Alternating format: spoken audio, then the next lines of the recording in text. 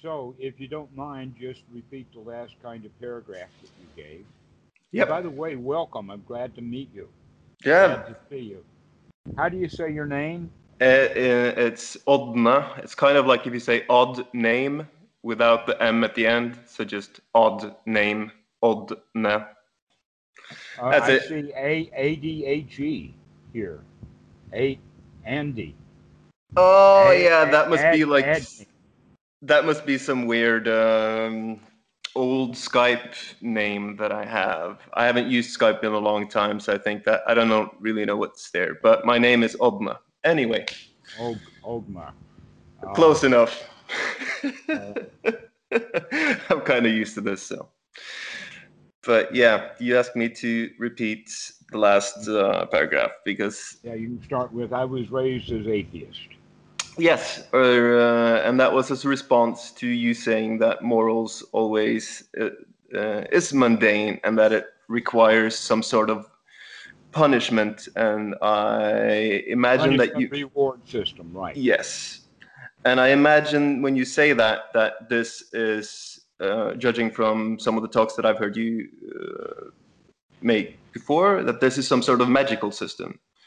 And the reason why, um, and for me, although I understand where you're coming from with that, I think having been raised by atheist parents and who still instilled some sort of moral in me, there was never that sort of, at least like magical thinking about a heaven realm or anything like that. And moral seemed to work just fine without it. All right. Well, one of the things though about the heavenly world is that it's something that you don't have right now. It's the promise of something in the future. Hmm. Okay. So basically, any punishment reward system that has promise of reward in the future is magical thinking. Never mind how long it takes. Mm. That if you have a system of cause and effect, then when this happens, the effect happens fairly quickly, Ooh. depending upon the situation and how many tiny little cause effects there are in there.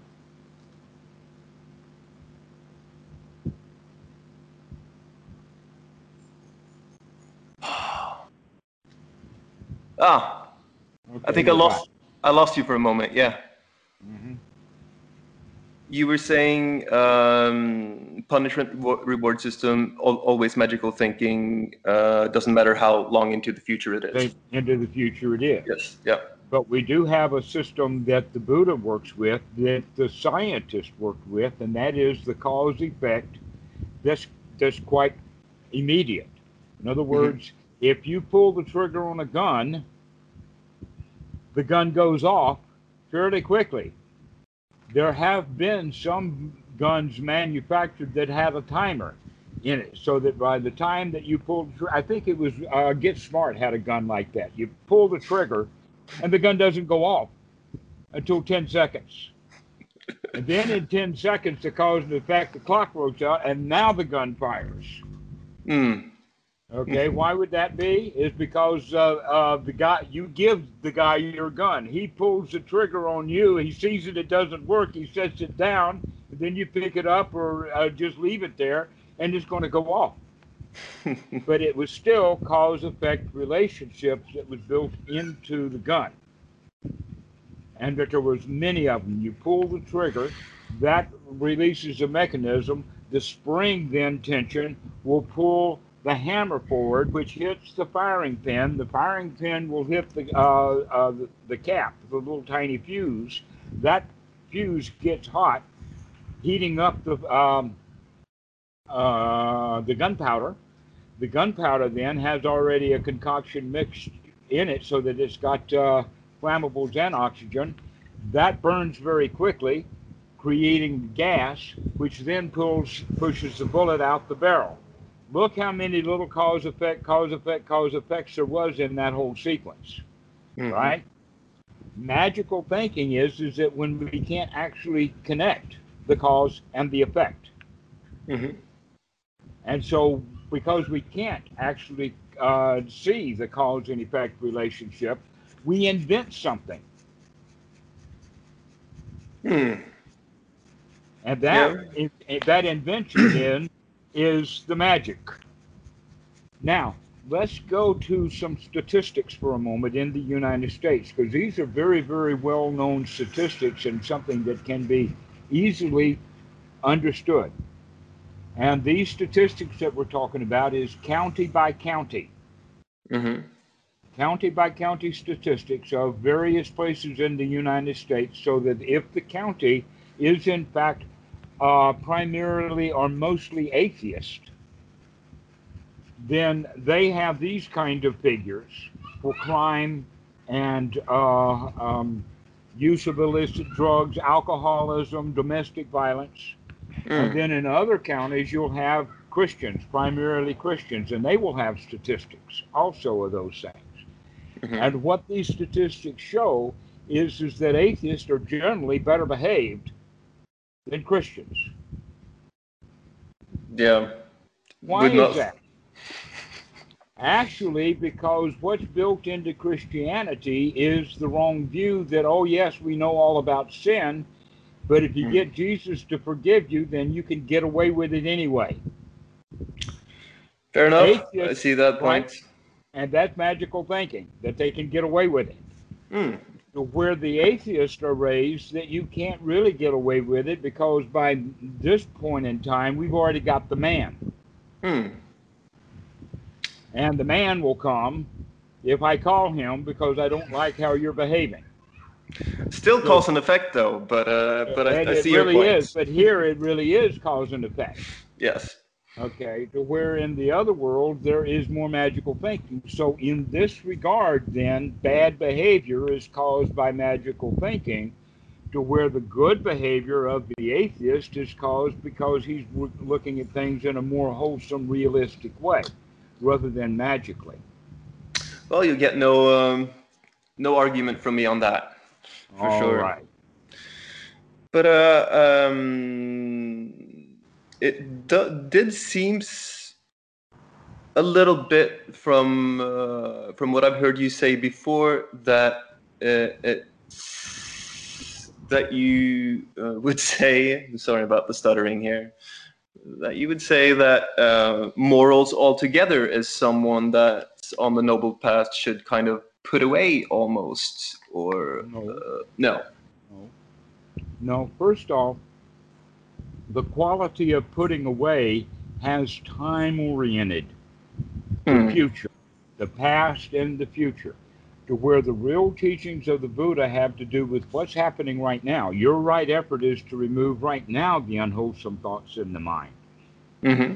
And yet, Western mentality is all about future oriented. You do this, and then later you will get the reward for it. But the correct practice of the Dhamma is that if you do this, you'll get the reward immediately, right now. Hmm. And this is what the whole show is all about: is the cause and effect that we can control, rather than hoping that the cause and effect is relationships is going to give me what I want, which is the magical thinking. And it's always future oriented. Mm-hmm. Okay, so an example of what we're talking about that I'm thinking about now is that in the Wikipedia article about Bhikkhu Buddhadasa, do you know Bhikkhu Buddhadasa? Have you ever heard of his name before? No, not really.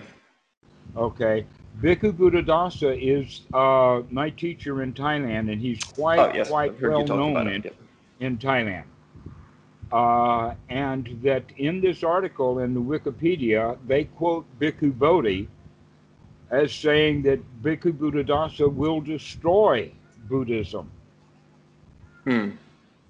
Okay, Bhikkhu Bodhi is one of the rebirthers. And he's saying that if you stop teaching rebirth, then the kids who learn about Buddhism will not have any foundation. Hmm. If we can't teach rebirth, then we can't teach morality. Hmm. And so the idea that in magical thinking is that people who think magically think that magic has to be taught because the kids can see right through it. Hmm. If you teach them that you can't get away with it, then the kids will immediately say, "Oh yes, I can get away with it."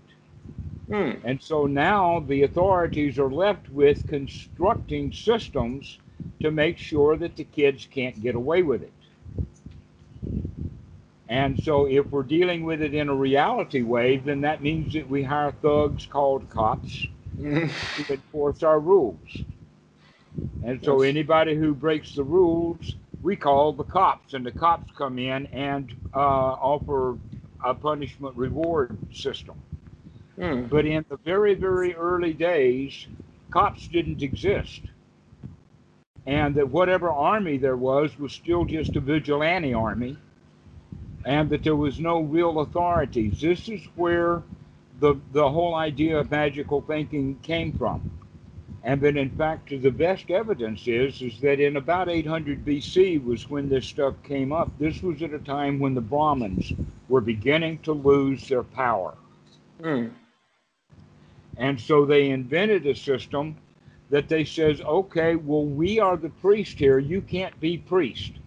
And we are the ones who do all the priestly work, and we charge some pretty high fees for it, including all of your land. If you Hmm. want to be buried by the Ganges and get us to do a ceremony, your family is going to have to give us your inheritance because we want Hmm. your land. And then they Hmm. say, well, why should we give you the land to have a ceremony? We could just have the ceremony on our own. And the Brahmins will say, oh no, it don't work like that. You have to have our ceremony. And that we are Brahmins, and we were Brahmins because we were born Brahmin. Hmm. And you're not a Brahmin because you weren't born Brahmin. Therefore, you cannot do Brahmin ceremonies. Only Brahmins can do Brahmin ceremonies. Well, why was I born Brahmin and you weren't? That's because, here it goes now, I was good in the past. And my reward for having been good in the past is I was born Brahmin in this life. And Hmm. you were not so good in the past, and therefore you were not born Brahmin. This is where that whole idea then of the law of karma comes from. It came Hmm. as a power play by the Brahmins. Hmm. And since that time, the belief system in rebirth and reincarnation has been strong because it's a delicious belief. Hmm. Why is it delicious? It's because it kind of promises that you can have life after death, that death really won't get you. Hmm. Well, everyone has a natural instinct called a self preservation instinct, and that self preservation instinct, the job of it is to keep you alive, which means when you die, you're going against that instinct, and more to the point, when you think about dying, then that instinct will kick right in, and we Hmm. have fear. So, this is called the fear of death, and that the promise of everlasting life is quite delicious for those who have fear of death. Yeah. It's a promise of out into the future. Okay? But the Buddhist teaching about the right here now is, oh, if you feel afraid right now, don't try to fix something off into the future. Work on what's going on right now. Because in fact, you're not, there's no danger right now. Your room is not crawling with alligators. You don't have a snake crawling up your leg. Then in fact, you are safe. Why should you feel like you're not safe? Okay, so that kind of brings me into like more of the stuff because all of what you've said now I find very reasonable. I guess there are things that I could kind of pick on, but it's not really what I'm after. I think I agree with all of that. But in terms of like being in danger, like I live in Berlin, Okay. and here, like I'm constantly reminded of, say, the atrocities that happened here during the Second Well, World War. well, first off, you're not constantly reminded. You're Oh no, occasionally reminded. yeah, yes, fair enough. Yeah, and although And this, when you do remind, oftentimes you remind yourself without any triggers at all. yeah, Fair enough. Like right now, for instance, there is no Berlin in that room. That room is free of Berlin right now. This is true. This is true. I'm with you with that. Where I find it difficult to see, or like where I would want you to unpack it a little more is, say, for instance, you say that okay, so right now, if you're scared, there's no snake in the room, so there's really no reason to be scared. But say if you were a Jew in Berlin in the end of the 30s. There might not be a Nazi in the room, but he would probably be coming for you and your family soon. Should you then not try to work out how to become safer? And wouldn't that necessarily have to Well, in the deal with some sort of in planning? in the story that you just told me, Yeah. the SS hasn't come yet. The SS Yeah, officer is yeah, not yet in the room. yeah. Yes. And And yet the fear is there of what will happen in the future. but Suppose the possibility is that the Jew can be in his room afraid of the SS coming, and the SS doesn't come. oh, this sounds like very bad advice to me. Like, I mean, wouldn't it be Oh, better to say, try to get out, try to plan for an escape? yes. Okay, plan to escape real dangers, Yeah, but recognize real dangers as real dangers and mental dangers as mental dangers. yeah. Dealing with reality. If there really is danger, then you need to do something about it. And I could give you a whole lot of stuff about that. But very rarely do I teach to talk to students who are actually in danger right here in this present moment.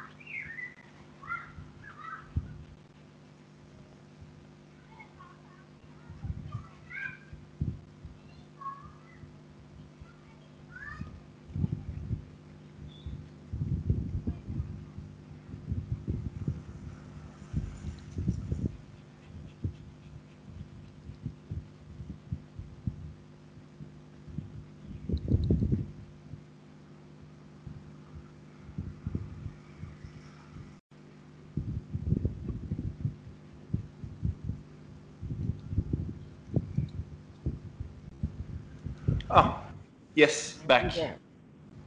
Yeah. Is it?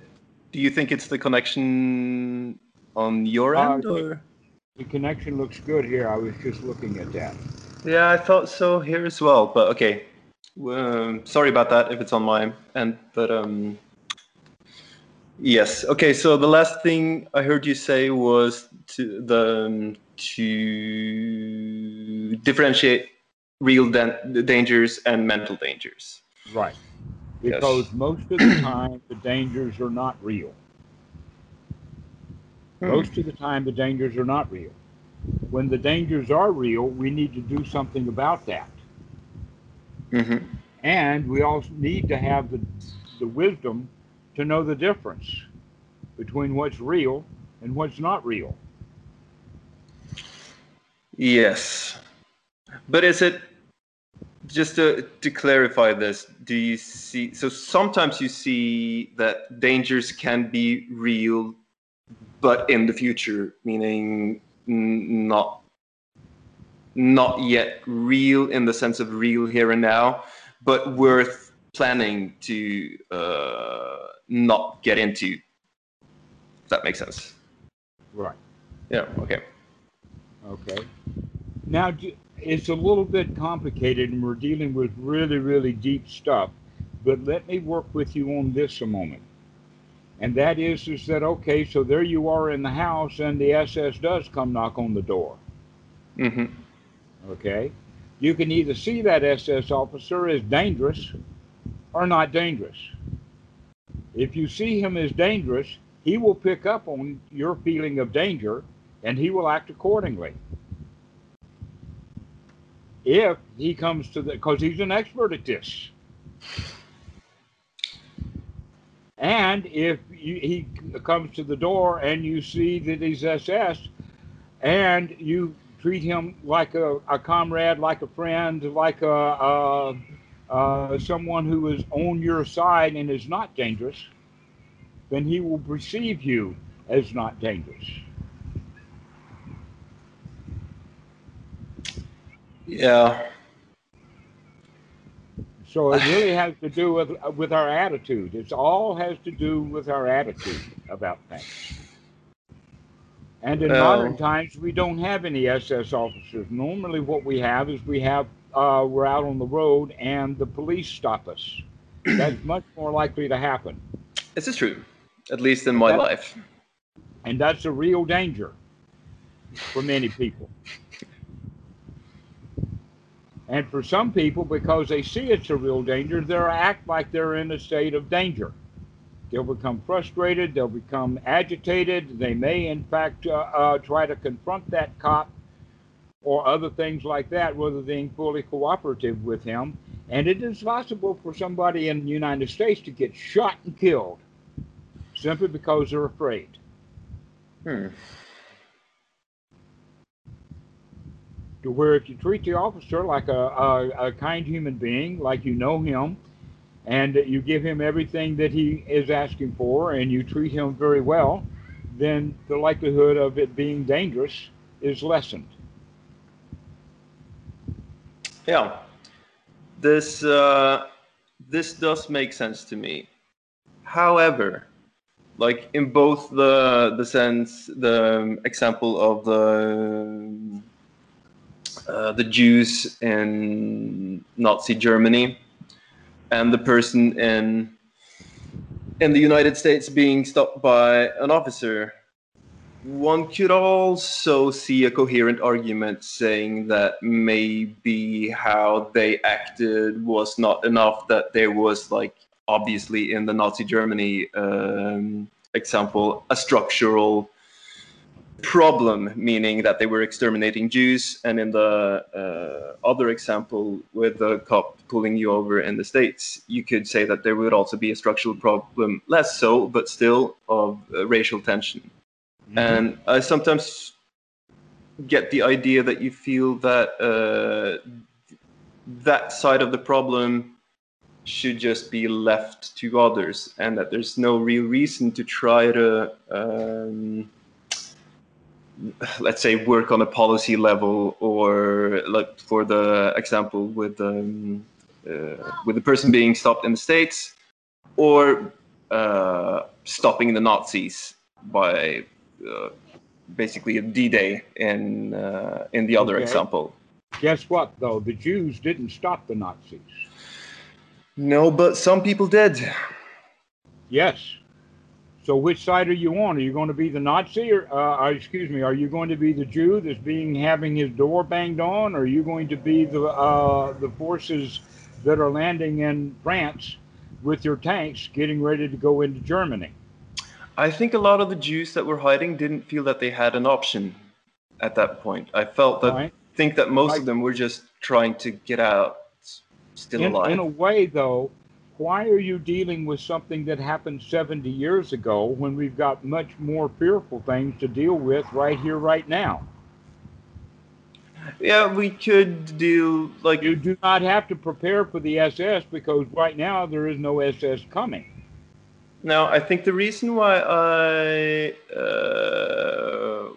bring it up is as a good example of where I right now in this moment find it difficult um, to to take what you're saying as kind of the full truth. In my mind, when you're Part saying of the these reason things, for that is because you've got a long term frame of reference rather than in this moment. Okay, so in this moment, there are no cops at the door. this is true. Or in this moment, there is no SS. And yet you still are worried about SS. There haven't No, been any SS for 20 years or 50 years, and you're still thinking about something that's not there. okay, this is not. This is actually not how I see it. I'm I'm not let me saying this go up because I'm that scared I of the SS instead of or. and instead of trying to fit my stuff into what you already believe, please open up and allow something new to come in. Okay? Yes. So let's go to the point then that the SS is actually knocking on the door Hmm. and that we greet him happily. And he grabs us by the arm and puts handcuffs on us and take us anyway. Let's say you and I. When that SS officer is taking you out of there, how are you going to feel? As opposed to, do you would recognize that you do have a choice that even though you're being caught right now, you can still be okay. So far, so good. All he's got is my arm.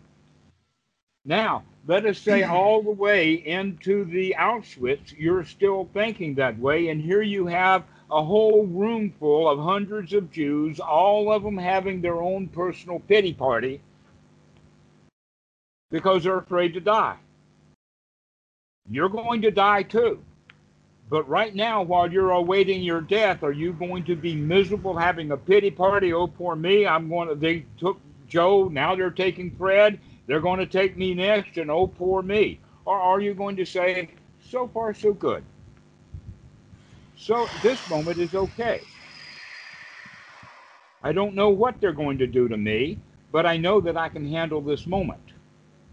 But you see, what you're doing here is that you're making a huge problem that doesn't exist and trying to get through with that. And I'm trying to get you back to this present moment right here where you own Skype with me and get you to get into a good state right now. Because if you can excellently get yourself into a good state right now, when you've got no pressures on you, then you're more than likely going to be able to maintain that good state when there is a little pressure. And Yeah. then you can maintain a good state when you get a little bit more pressure because now you're developing a skill, the skill of being okay, the skill of being happy and comfortable in this present moment. And then eventually there's going to be a good one. There's going to be a big one. You're going to get sick, maybe in the hospital. But Bhikkhu Buddhadasa says that's an excellent time to practice. Because I am not the body. The body is sick, but I'm okay. Here we are, all right. And then even a bigger one, the point of death. How are you going to handle that?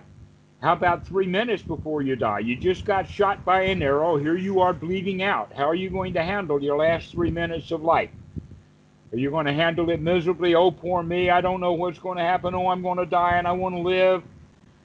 We may Hmm. come up with things like, oh, I'll see you in hell when you talk to the guy who just shot you with the arrow.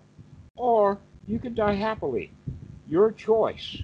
But you're not going to be able to take that choice if you are overwhelmed by all of your bad feelings and grief and remorse and wanting to live and all of that. But if you start a meditation practice of getting yourself into a good state, then you can begin to handle life's difficulties in a good space. But the important point is that if you can handle life's difficulties while you're in a good space, they're not so difficult, are they?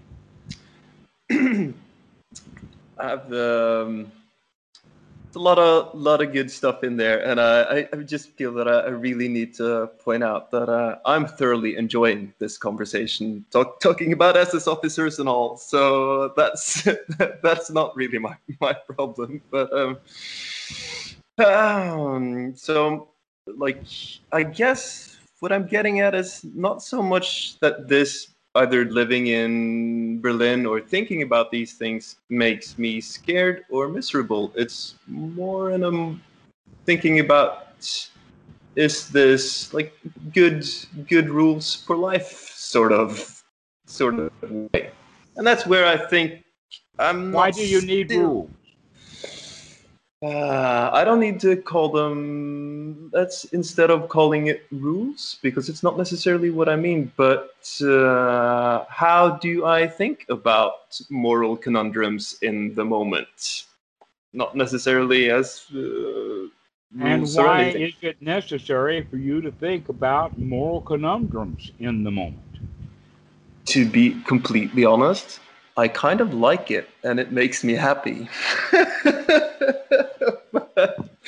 but there's also like one could also say that there are that thinking about them would benefit me once they come up. You mentioned the fear of death, and there would seem to be like being knowing how to have thought about death and come to terms with it and being happy maybe in the face of it. But also be some sort of planning and something that you maybe not a moral conundrum, but still something that that it's worthwhile thinking about, rules or not, sort of, I guess, if that makes sense.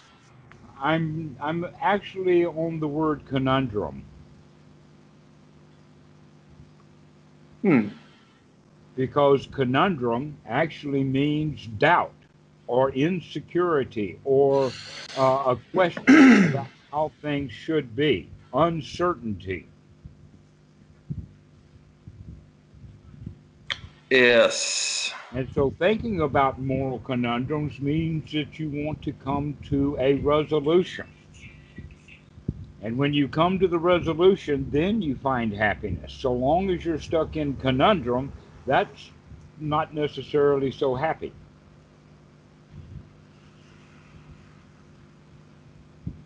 To be completely honest, I feel internally that in all these cases, there's no real conundrum on my part. The Well, you real, use the word. yes, yes, it is, and I use it because I feel like the way I see it and the way you talk about it seem to be at odds. So so that's why I let's call it a dilemma then, or something All else. right. But But that's the same thing. And the important point is that you are not in that moral conundrum or moral dilemma right now, that you have it's true. manufactured that in your mind. Oh yes, 100%. Okay, there we go. That's the whole point. Is that look what you're manufacturing in your mind, Yes. because a lot of manufactured stuff is unsatisfying. It's unsatisfactory. It's Hmm. thinking about problems that need to be solved, and then we solve the problems, and we still don't feel any better. Yes. Okay, This so I we agree need to with. find a practice Hmm. that can get us out of those conundrums and get us into a state of satisfaction. Hmm. To become satisfied with this present moment. But What do in you order, recommend? I would recommend right noble effort and the other factors of the Eightfold Noble Path. The right noble view is to see how things really are because we investigate. To where most people don't have right normal view, they have an ordinary view, which means they take a viewpoint about how things ought to be rather than how they actually are. And when they talk about how things ought to be, they're mixing in rules that they've heard from other people, perhaps their parents or whatever, like this. And we're inventing a world, and then we're comparing what we find in our own minds of reality and comparing it with that, rather than just letting whatever is be okay as it is. Hmm. We're trying to improve things. We're critical. We're critically minded. We're critical of the world. We were taught to be critical from about the age of 4 or 5. That before that time, everything was nurturing. When a brand new baby is born, mom does everything. That in fact, you're very happy when the baby takes its first dump. But if that baby grows just 10 years old and takes a dump right there on the floor, the parents are not going to be nurturing to him for taking the dump. They're going to be critical. Thou It's shalt not take dumps on the carpet. Okay? And so we spend much of our lives being taught how to manage ourselves in this critical society by being critical. Critical of ourselves, making up rules, and that in fact looking for how things ought to be, like an ethical conundrum or an ethical dilemma. We're trying to figure out how things ought to be, how to follow all of those rules, put them together. And what we're actually wanting to do instead of all of that is to get ourselves into a state of satisfaction in this present moment, to take the right effort that it takes to throw out unwholesome thoughts of conundrums and ethics and all of that, and come into a nurturing kind of thought in the sense of everything's okay, everything is fine, what a nice deep breath this is, what a marvelous day this is, everything is okay. Hmm. And because everything is okay, I can feel comfortable and secure. Comfortable and secure. That means I'm safe right now because there is no danger. I've actually opened my eyes, taken a look around, done some wisdom, done some investigation, and found out in this moment everything is okay. And because everything is okay, I can actually allow myself to feel okay, to feel comfortable, to feel secure. This is one's right effort, is to remove the feelings of insecurity and replace them with the feelings of security. And this is a practice that we need to do when we're in seclusion so that we can actually develop this as a skill, so that it's available as a skill when we need it the most. Hmm. To be able to feel comfortable and secure in this moment. Everything is all right now. Everything is fine. Acceptance is a word for it, but even acceptance is coming out of, well, acceptance is coming out of toleration. Toleration is coming out of a Cold War, and Cold Wars are coming out of hot wars. So acceptance means that I'll put up with it, but I don't like it. Well, that's Hmm. kind of toleration, but toleration adds the kicker is, but if you step out of step, we're either going into the hot war or a Cold War immediately. No more toleration if you don't do what I expect out of you. Hmm. And acceptance is okay. I'll let you away with it this time. But when we can go beyond acceptance into friendship, so that I can be friends with this present moment. Everything is okay right now. That I'm on friendly territory. In fact, I like what's happening. I can enjoy it. And so we begin to develop joy, the joy of everything's all right, everything is fine. I can begin to feel the way I want to feel rather than feel traumatized like I have been practicing to feel. Hmm. So we're in the habit of feeling bad. We're in the habit of seeing danger when there is no danger. We could call that a false positive. That the self-preservation instinct is designed to bring up danger, and it's kept us alive. 100,000 years ago, without the survival instinct, human race would have not survived.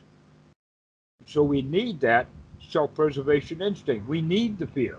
Let's become friends with our fear so that we can manage it, tweak it a little bit, so that it only gives real positives rather than all these false positives. The false positive, well, what if the SS comes and I'm a Jew? And the real one is there's no SS at the door. But so would you say that all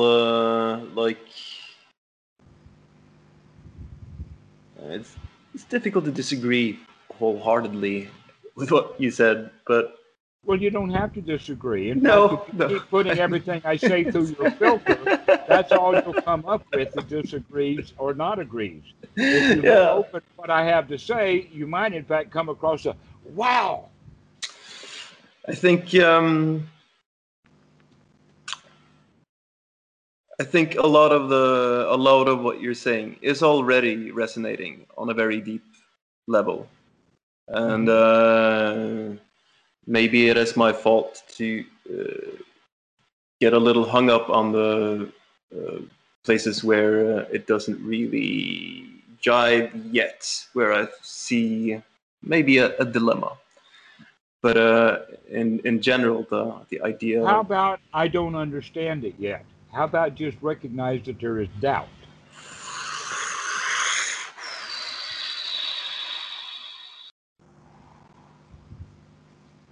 perhaps, but sometimes I also feel that there is. Well, I'm unsure. I could be wrong. But the thing is, I could also be right. From where I'm sitting, I feel like I'm right. Does it matter whether you're right or wrong? No, Does no, it not really? a. Does it really No. matter whether you're right or wrong? Wouldn't Well, it be that because you can be right and feel bad about it, and you could feel be wrong and feel good about that. So right and wrong has really nothing to do with how you feel. but And this we're is not talking about oh, whether you're right or wrong. We're talking about your feeling. How do you feel? this is a good point.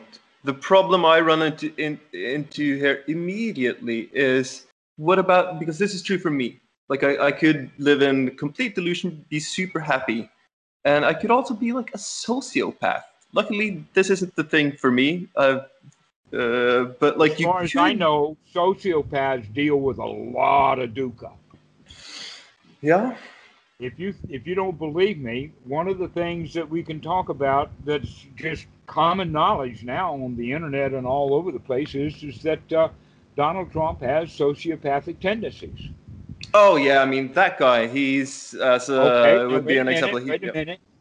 Is he free from suffering, or is he being in the state of being dissatisfied big time, To my full of eyes, it? it looks like he is a very, very, very unhappy person, and Okay, I think the world so would be a lot better if he was happier. I wish all right. happiness to So him. much for the sociopath. The sociopath is in fact quite miserable.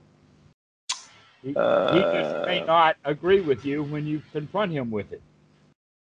And in fact, he might get really angry and really unhappy if you tell him that he's unhappy. Perhaps if the sociopath is one thing and that thing is Donald Trump, but I guess what I'm trying to get at is like how do you deal with other people in this way of thinking? This, like, The I'm question happy. is, if you could learn to deal with yourself, then you would be able to answer that question easier.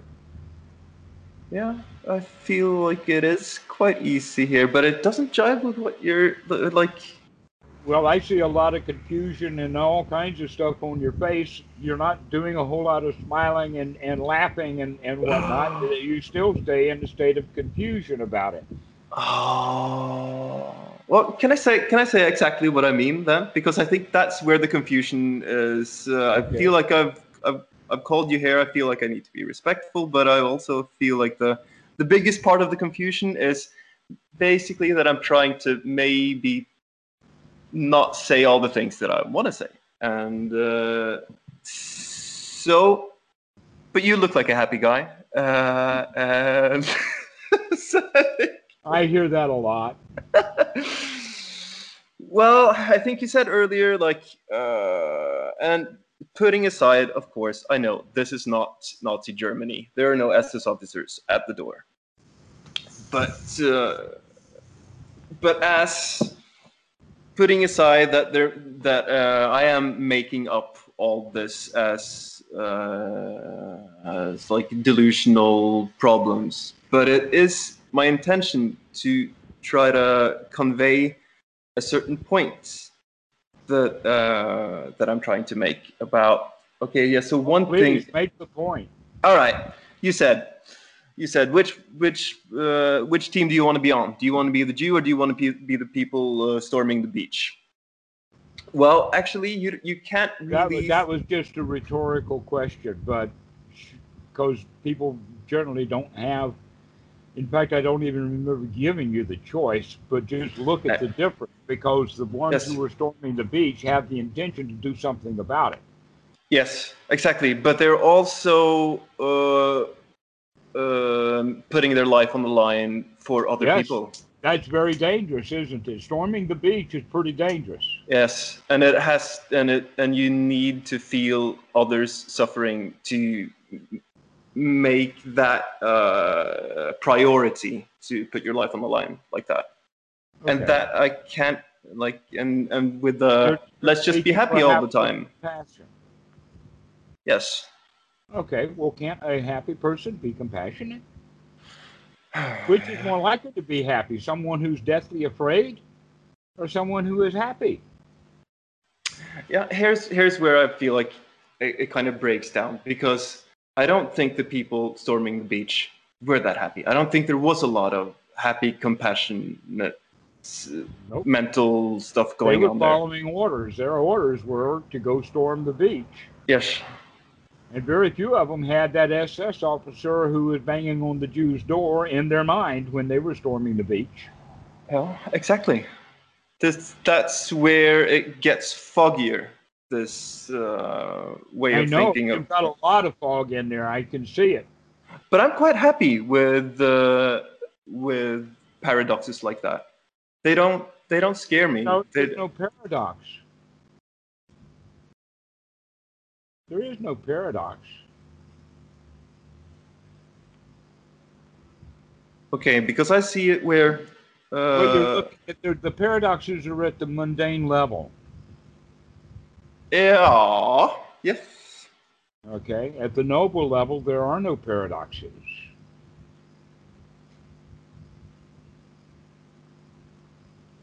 And so at the mundane level, yeah, we there's all this doubt. That you have a lot of doubt about things. So let me talk about doubt for just a bit. There are actually three kinds of doubt. The first level of doubt is the doubt that people have when they recognize that there's a problem. An example is that you walk into the room and the room is a mess. Perhaps a bunch of stuff is piled on the floor. And the first thought that comes to mind is, who made this mess? Or another way of thinking about it, who can I blame for this mess? Or another way of thinking about it, who can I get to fix this mess? And underlying with that is, if I can get somebody else to fix this mess, then I won't have to. And ultimately, if I can get somebody else to fix the mess, then who am I going to get to fix the mess? When I was a baby, I could get mommy to fix my mess. So maybe I need a new mommy. Maybe I need a therapist. Maybe I need a Christian preacher. Maybe I need a baptism. Maybe I need a government. But I need something to help me fix this mess. This is the first level of doubt. Who can we get to fix the mess? When we get enough into the teaching of the Buddha, we get past that first noble truth of this mess and who can I get to clean it up. We get to the second noble truth and we recognize that this mess was caused by one's own greed, one's own ill will, and one's own ignorance, which means that only oneself can clean up their own mess. So that's getting over the first level of doubt is who can I get to clean up the mess? The answer is nobody's going to clean it up. It's got to be cleaned up right here. So the next level of doubt is am I up to the task? And this is the job of the meditator. And most people don't think that they're up to the task. That in fact, trying to solve moral dilemmas is a way of looking at I'm not up to the task. If you have the point of view, I can handle that, then let's wait until those moral dilemmas happen and then I'll take care of it. So, um, a lot of the Anapanasati practice, a lot of the Eightfold Noble Path is the eradication of this doubt about whether I can do it or not. Can I, in fact, clean out my mind right now? Can I come out of my misery right now? Can I gladden the mind right now? Can I be happy right now? Is basically the question that we need to recognize that we've been asking all along. That we've been asking, how can I get out of this mess? Or who can I get me to get out of this mess? Once we have a decent practice going, then that eradication of the doubt comes from confidence. What is that confidence? The confidence that I can get myself out of doubt over and over and over again. And as soon as the doubt or any other bad feeling or any job that can be done or any other ordinary or unwholesome thought, I can throw that out and come back to a good state of mind and feel really good. After I do that enough times, then I begin to develop the attitude that I can do this anytime I want to. If I can feel good now, I can feel good next time. If I can feel now and I just did feel good, I can feel good again. I can keep reminding myself that I can feel good.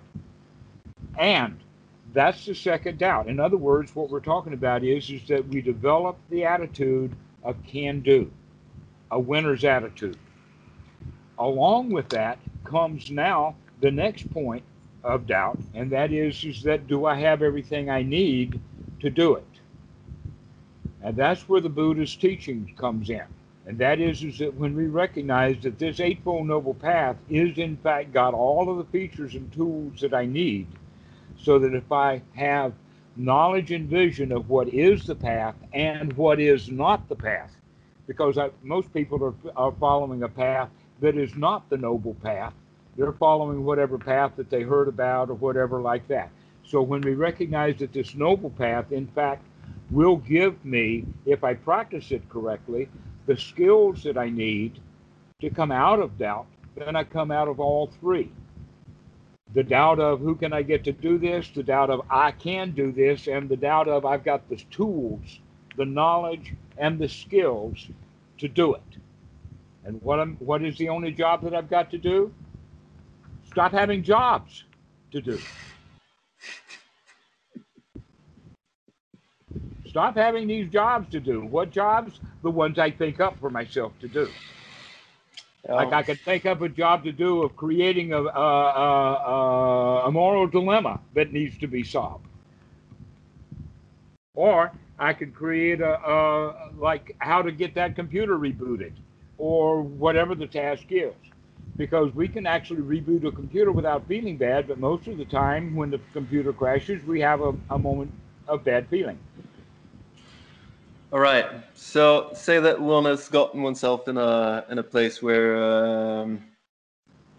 I have a pregnant girlfriend, and I think that that's going to be a job, not the pregnant girlfriend, but the child that comes out of it. And I feel like even though So I think you've jumped back into the future again. what? You just jumped back into the future. Say I've got a pregnant girl, and the Yes. girl's going to have a baby. That's off into the future. Yeah. But Can but you do get you? yourself into feeling good right now instead of having to say, wait a minute, if I feel good now, something shit's going to happen and then I won't feel good? The answer is stop creating shit to think about and just be happy. Yeah. Do you have children? Yes, Yes. got an 8-year-old here. Okay, that makes gives it more gravita for sure. But yeah, no, I'm just Right. We have to I get guess redirected out of the future, yeah. trying to solve problems that don't exist, Mm. and be into the present moment where you recognize right now there's no problem that needs to be solved. But you've just gotten yourself into the habit of solving problems, solving problems, solving problems, and I'm inviting you to wake up to that and recognize right now you don't have to problem solve. Right now, you can just be happy. I agree. I feel quite happy right now. But Well, it's a skill to be developed. yes, isn't it? But speaking of that, like I have more practice-based questions now that we've had a long, good fight about moral conundrums. But so I, but so I have I sit for about 2 hours every day, and I follow the breath, and that's pretty much what I do. I've uh, would you basically? I guess what I'm asking is how how much concentration do you need, in your opinion? Do you? Oh, that rabbit hole. Okay. There is the way that the word concentration is used in Buddhism is wrong thinking. There is no concentration in Buddhism at all. What there is samadhi. And samadhi means to gather the things together, gather the ingredients. If you're going to bake a cake, you need to have all the ingredients to bake the cake. You can't say, oh, I'm going to start baking the cake, and all of a sudden I recognize I don't have any flour. Now I got to go to the store. Well, now you're not baking a cake anymore. Now you're going to the store. But if you're actually going to bake a cake, you've got to have all the ingredients to bake the cake. Okay, this is samadhi. What we need to bake our cake is to get all the ingredients together. Okay, that's an important point. You don't need any concentration at all. What you need is all of the factors that are gathered together. And if you can sustain having those factors together, then some people could call that concentration or focus or staying focused or being in the vicinity. But when we use the word concentration, almost always people get into straining, working, taking an effort. Hmm. And the point is that one's right effort is merely to put wholesome thoughts in the mind and to have wholesome views. This is very clear in the suttas. One's right effort is not to concentrate. One's right effort is to remove the unwholesome thoughts from the mind and put in wholesome thoughts in the mind. No concentrated needed. But what you do need is to remember to do that. You need sati. You also need right view, in the sense of right view is to keep looking, keep investigating. When you remember and have sati and wake up, then the first thing we do is we investigate. What do we investigate? Well, we investigate all of the satipatthana, but in the beginning we investigate what's in the mind. If what's in the mind is unwholesome, then we take the right effort to throw that unwholesome out. And when we get skillful at doing that, we know we can do it, and therefore we begin to develop right attitude. The attitude is, I can do this. I can clean the mind out and come to this present moment the way things really are, rather than the way things either I want them to be, or I'm afraid they might be, or it used to be like this, or whatever, and just be here with what really is. So, this takes right effort. The right effort is to remove from the mind unwholesome thoughts, thoughts of SS, thoughts of Jews, thoughts of conundrums, and to just be in this present moment. Everything in this present moment is just okay.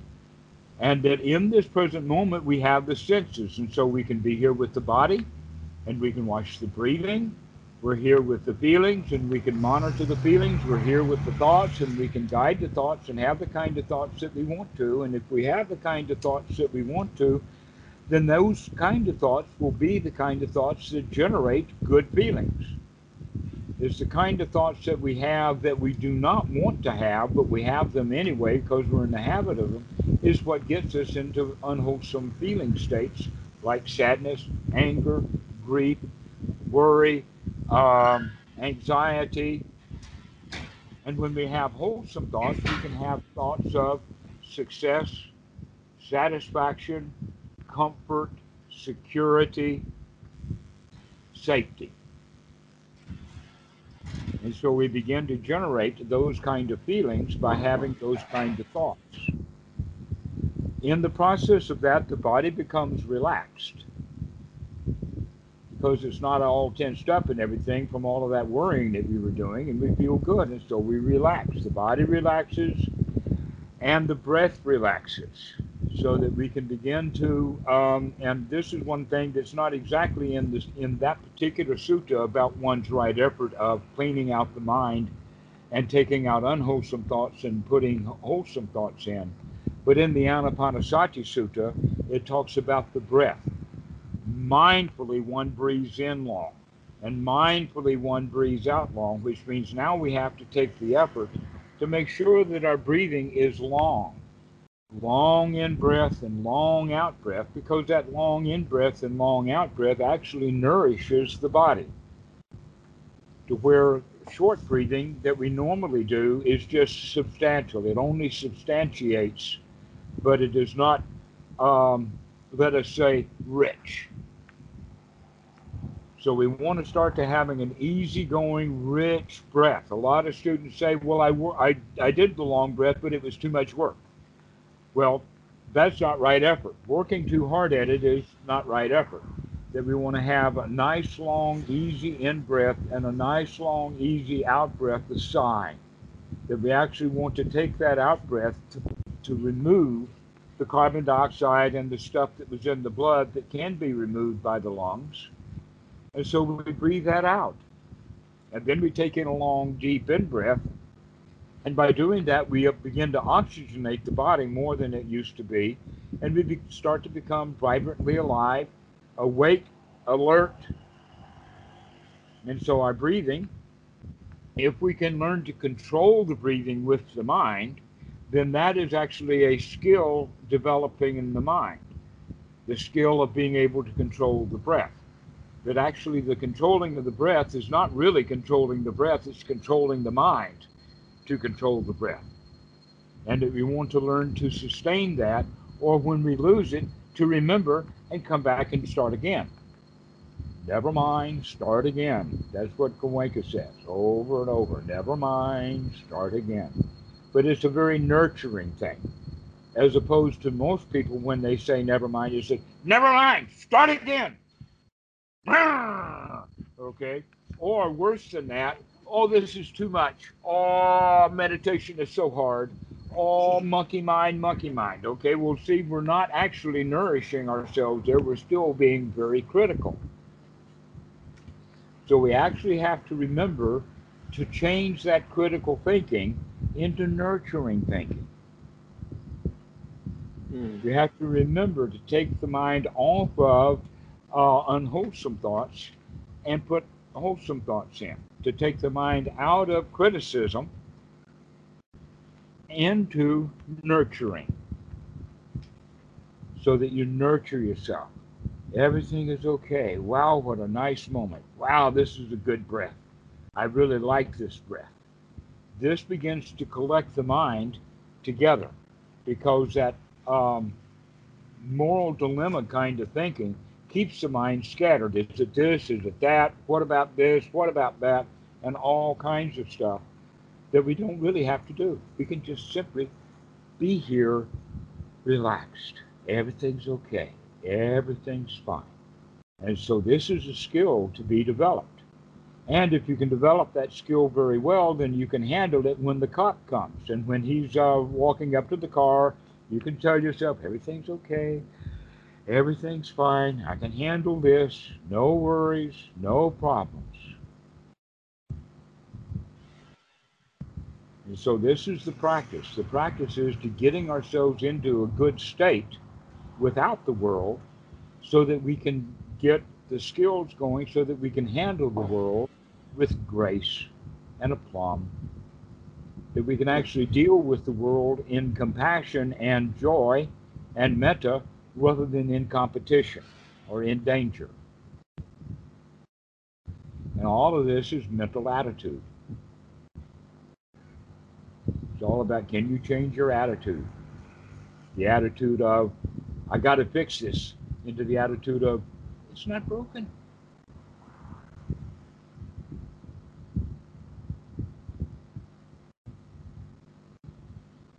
So this is how we practice. This is the Eightfold Noble Path. Right view, right sati, right effort, leading eventually to right attitude.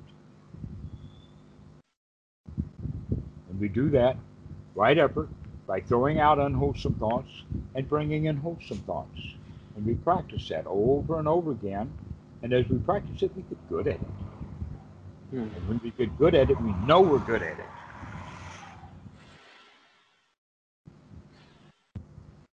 Then we think, I can handle anything. If I can handle this moment, I can handle anything.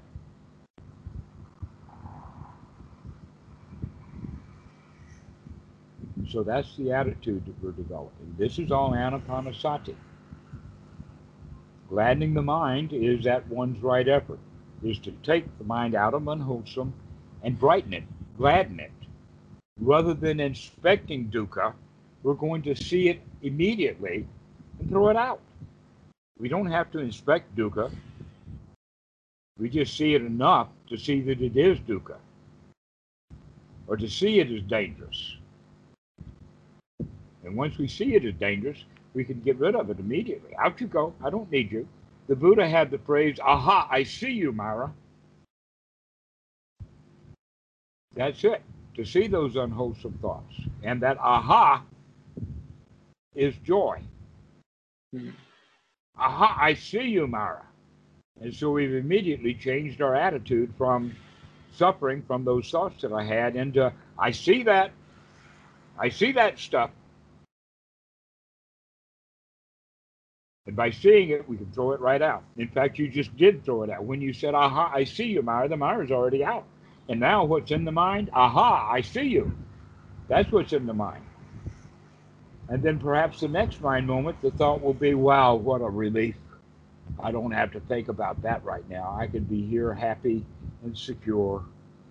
Then we can have thoughts, everything is okay, everything is fine, no worries, everything's going to be all right, everything's fine, and we can get ourselves back into a state of relaxation, a state of peace. That peace will grow as your skills grow, so that your joy becomes really big because it's a skill to be developed. Happiness is a skill to be developed rather than something to be purchased.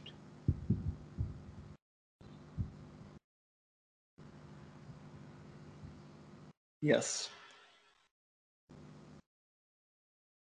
And so this is how we develop it, is by throwing unwholesome, unhappy thoughts out of the mind as soon as they occur. SS, not happy, out. Police, not happy thought, out. Aha, I see you, Mr. Fear, out. Hmm. And then we take a deep breath. Ah, isn't it nice to be relaxed and comfortable and no problems, no worries? Because the only worries, the only problems you ever had anywhere were things that you thought of. And if you stop thinking up problems, you don't have any.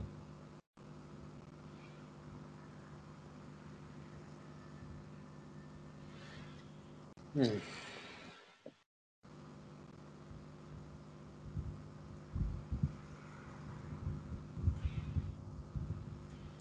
Survive, survive. Everything's okay. Save the world. Everything's going to be all right.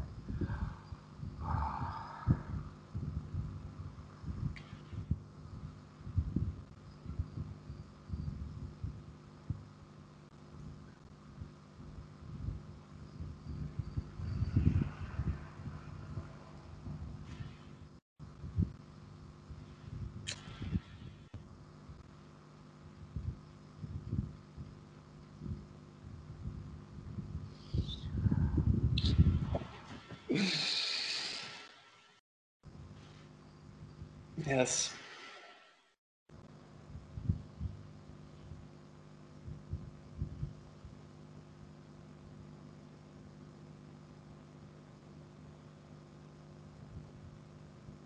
And when we're in that state,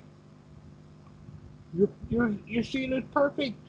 You don't want anything. You're not thinking about robbing the bank or calling your lawyer or suing that dude or sneaking into his house and taking what he stole from you or killing SS in their tracks. You don't have to think any about that stuff. Everything's already okay. But can't you still think about helping other people? When it's time to help other people when they need help, if you've got the skills, you can do that. Sitting and thinking about helping other people is just problem solving. So when you get to them, you'll be problem solving rather than compassionate. Here's an example of compassion. Somebody just fell overboard. They're drowning at sea. They don't swim. The normal, ordinary person who doesn't also swim has enough compassion to say, oh, I've got to save that guy from drowning. The next thing they know, they've jumped into the water with him, and now there's two of them out there that can't swim. And they're having a pity party. I can see two women on the couch talking about whatever one of them's having a trouble with, and now both of them feel bad. And they call that compassion. But in fact, they go around with that. If somebody has just lost someone, they want to communicate and commune with someone else who has done the same thing. So is it, oh, you've just lost your daughter. Oh, well, I just lost my son last month. And immediately, they're friends in pity party. That's not compassion. Real compassion would be to do an investigation, a noble investigation to find out how can I help that person that's actually drowning. Perhaps, in fact, there's a life raft with a rope on it laying around here someplace. Let me get that and throw that out there. Wouldn't But I do not have to jump into the ocean that other person is drowning in. I do not have to join their pity party. But here's the thing though, that lifeboat, that little thing, that must have been put there by someone who worried that this sort of thing might happen. Well, okay, so there it is. No, isn't it kind of just... No, no. But isn't it a good thing to put it there? You're worried about a life raft, and I'm talking about a pity party.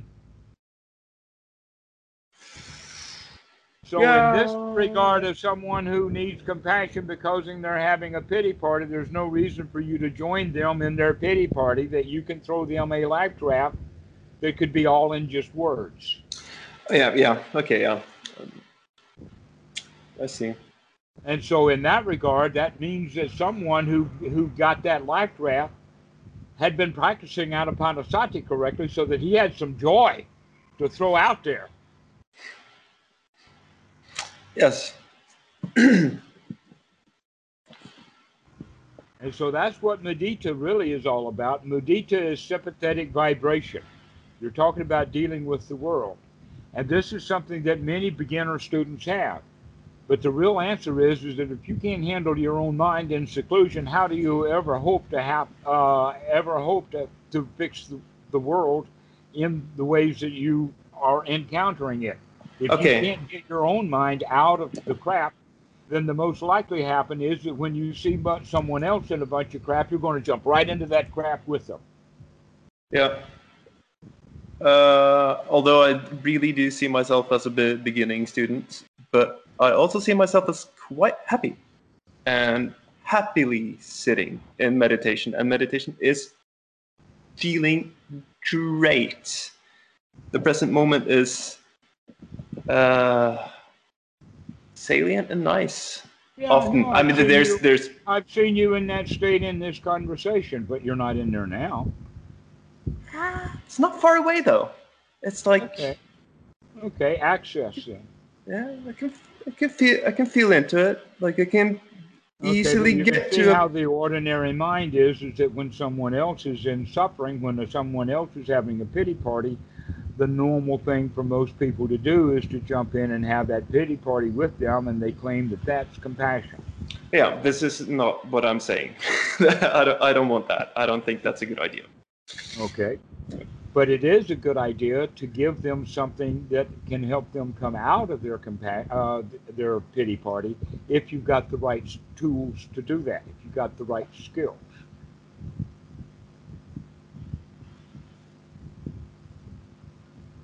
And that's what the practice of Anapanasati is to stop um, manufacturing problems that need to be solved and to recognize there's no problems right now. Everything is good. And then you can be happy because everything is set up for the happiness. There's nothing there, no dukkha, to cause you to be unhappy. So you can dwell in that third noble truth. Wow, this is so nice. Everything is okay. And if you're getting really good at that, then you can go out and have that state of mind while you're dealing with the world.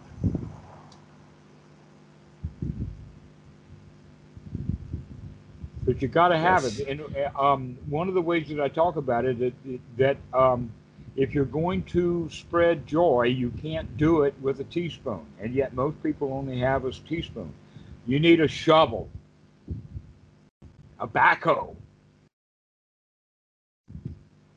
of joy, a backhoe full of joy, so you can just dump it on them.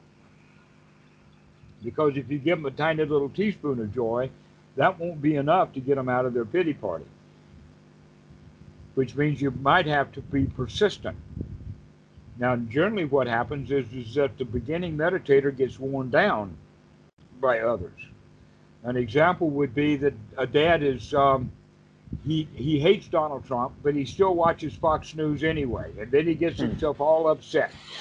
And son, the Hmm. meditator, comes in, and dad's all upset and angry at Fox News and Donald Trump and everything like that, and the student meditator son tries to talk his dad out of feeling bad. But Hmm. dad's persistent in feeling really bad, and so son has played his game. He's shot his wad, and he's got nothing to do but to sulk off a failure because he wasn't able to get his dad out of the dad's pity party. Hmm. He didn't have enough joy. He wasn't able to keep staying there with the dad, with his joy. Keep giving joy. Somebody keeps giving you misery. You keep giving them joy. You keep giving them joy, and pretty soon your frequency, the note that you're playing in joy, will eventually catch on. That you can get other people to smile. Yes. You can do it. You can get them out of their pity party if you've got that smile, if you've got the joy.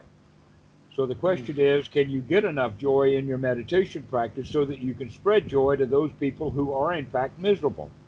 Because you're going to find a whole world of miserable people. Yes. Yes. Very true.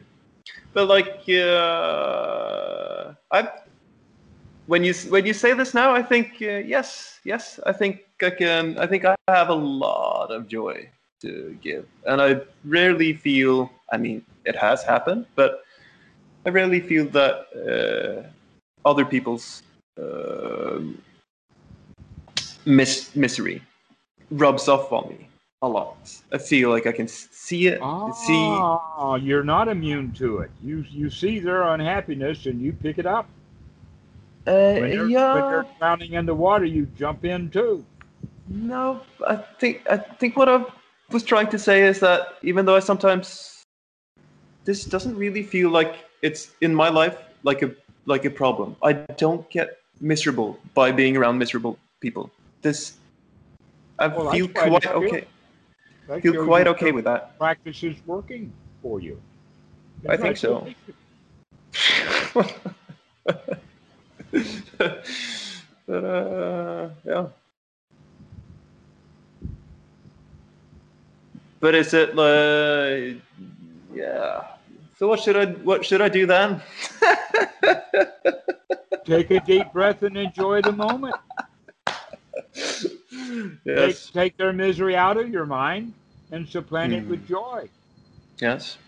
Take their unwholesomeness out of your mind and put your own wholesomeness back in over and over and over Mm. again. Mm. That is what I will continue doing.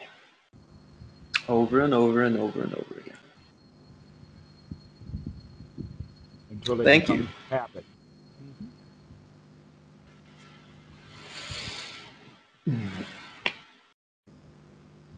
Hmm. Well, let's say that this has been a productive first talk then. I would say so too. And so I invite you to call again so that we can continue on with this. Thank you. Thank you.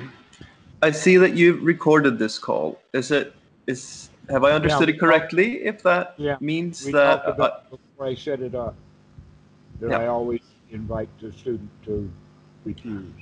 Yes. Yeah, no, absolutely no problem with that. I was just wondering if is that recording also available for me? I'm not used to using Yes, it Skype. will. Sure. Yeah. Yep. As soon as the Skype call is over, as soon as they process it, about 60 seconds or a couple of minutes, depending upon how long the file is, it'll pop up to you, available to you in Skype for download or watching directly in Skype. Perfect. All right. Thank you so much for that as well, and thank you so much for taking the time for this. Okay. Well, when are you going to call again? When the time is right. I'm not going to plan it. It just leads to suffering. So I'm doing a retreat in about a week, and then Okay. that would maybe be You might want to call before you go to that retreat. yes, that is that's what I thought would be a Okay. good idea. Great. All right. Well, I'll see you before you go for that retreat. Nice All to right. meet you. Nice to meet I've you too. enjoyed this. This has been a great call. I've watched you smile. Likewise, I've thoroughly enjoyed this. All All right. right. Have a good one. Ciao.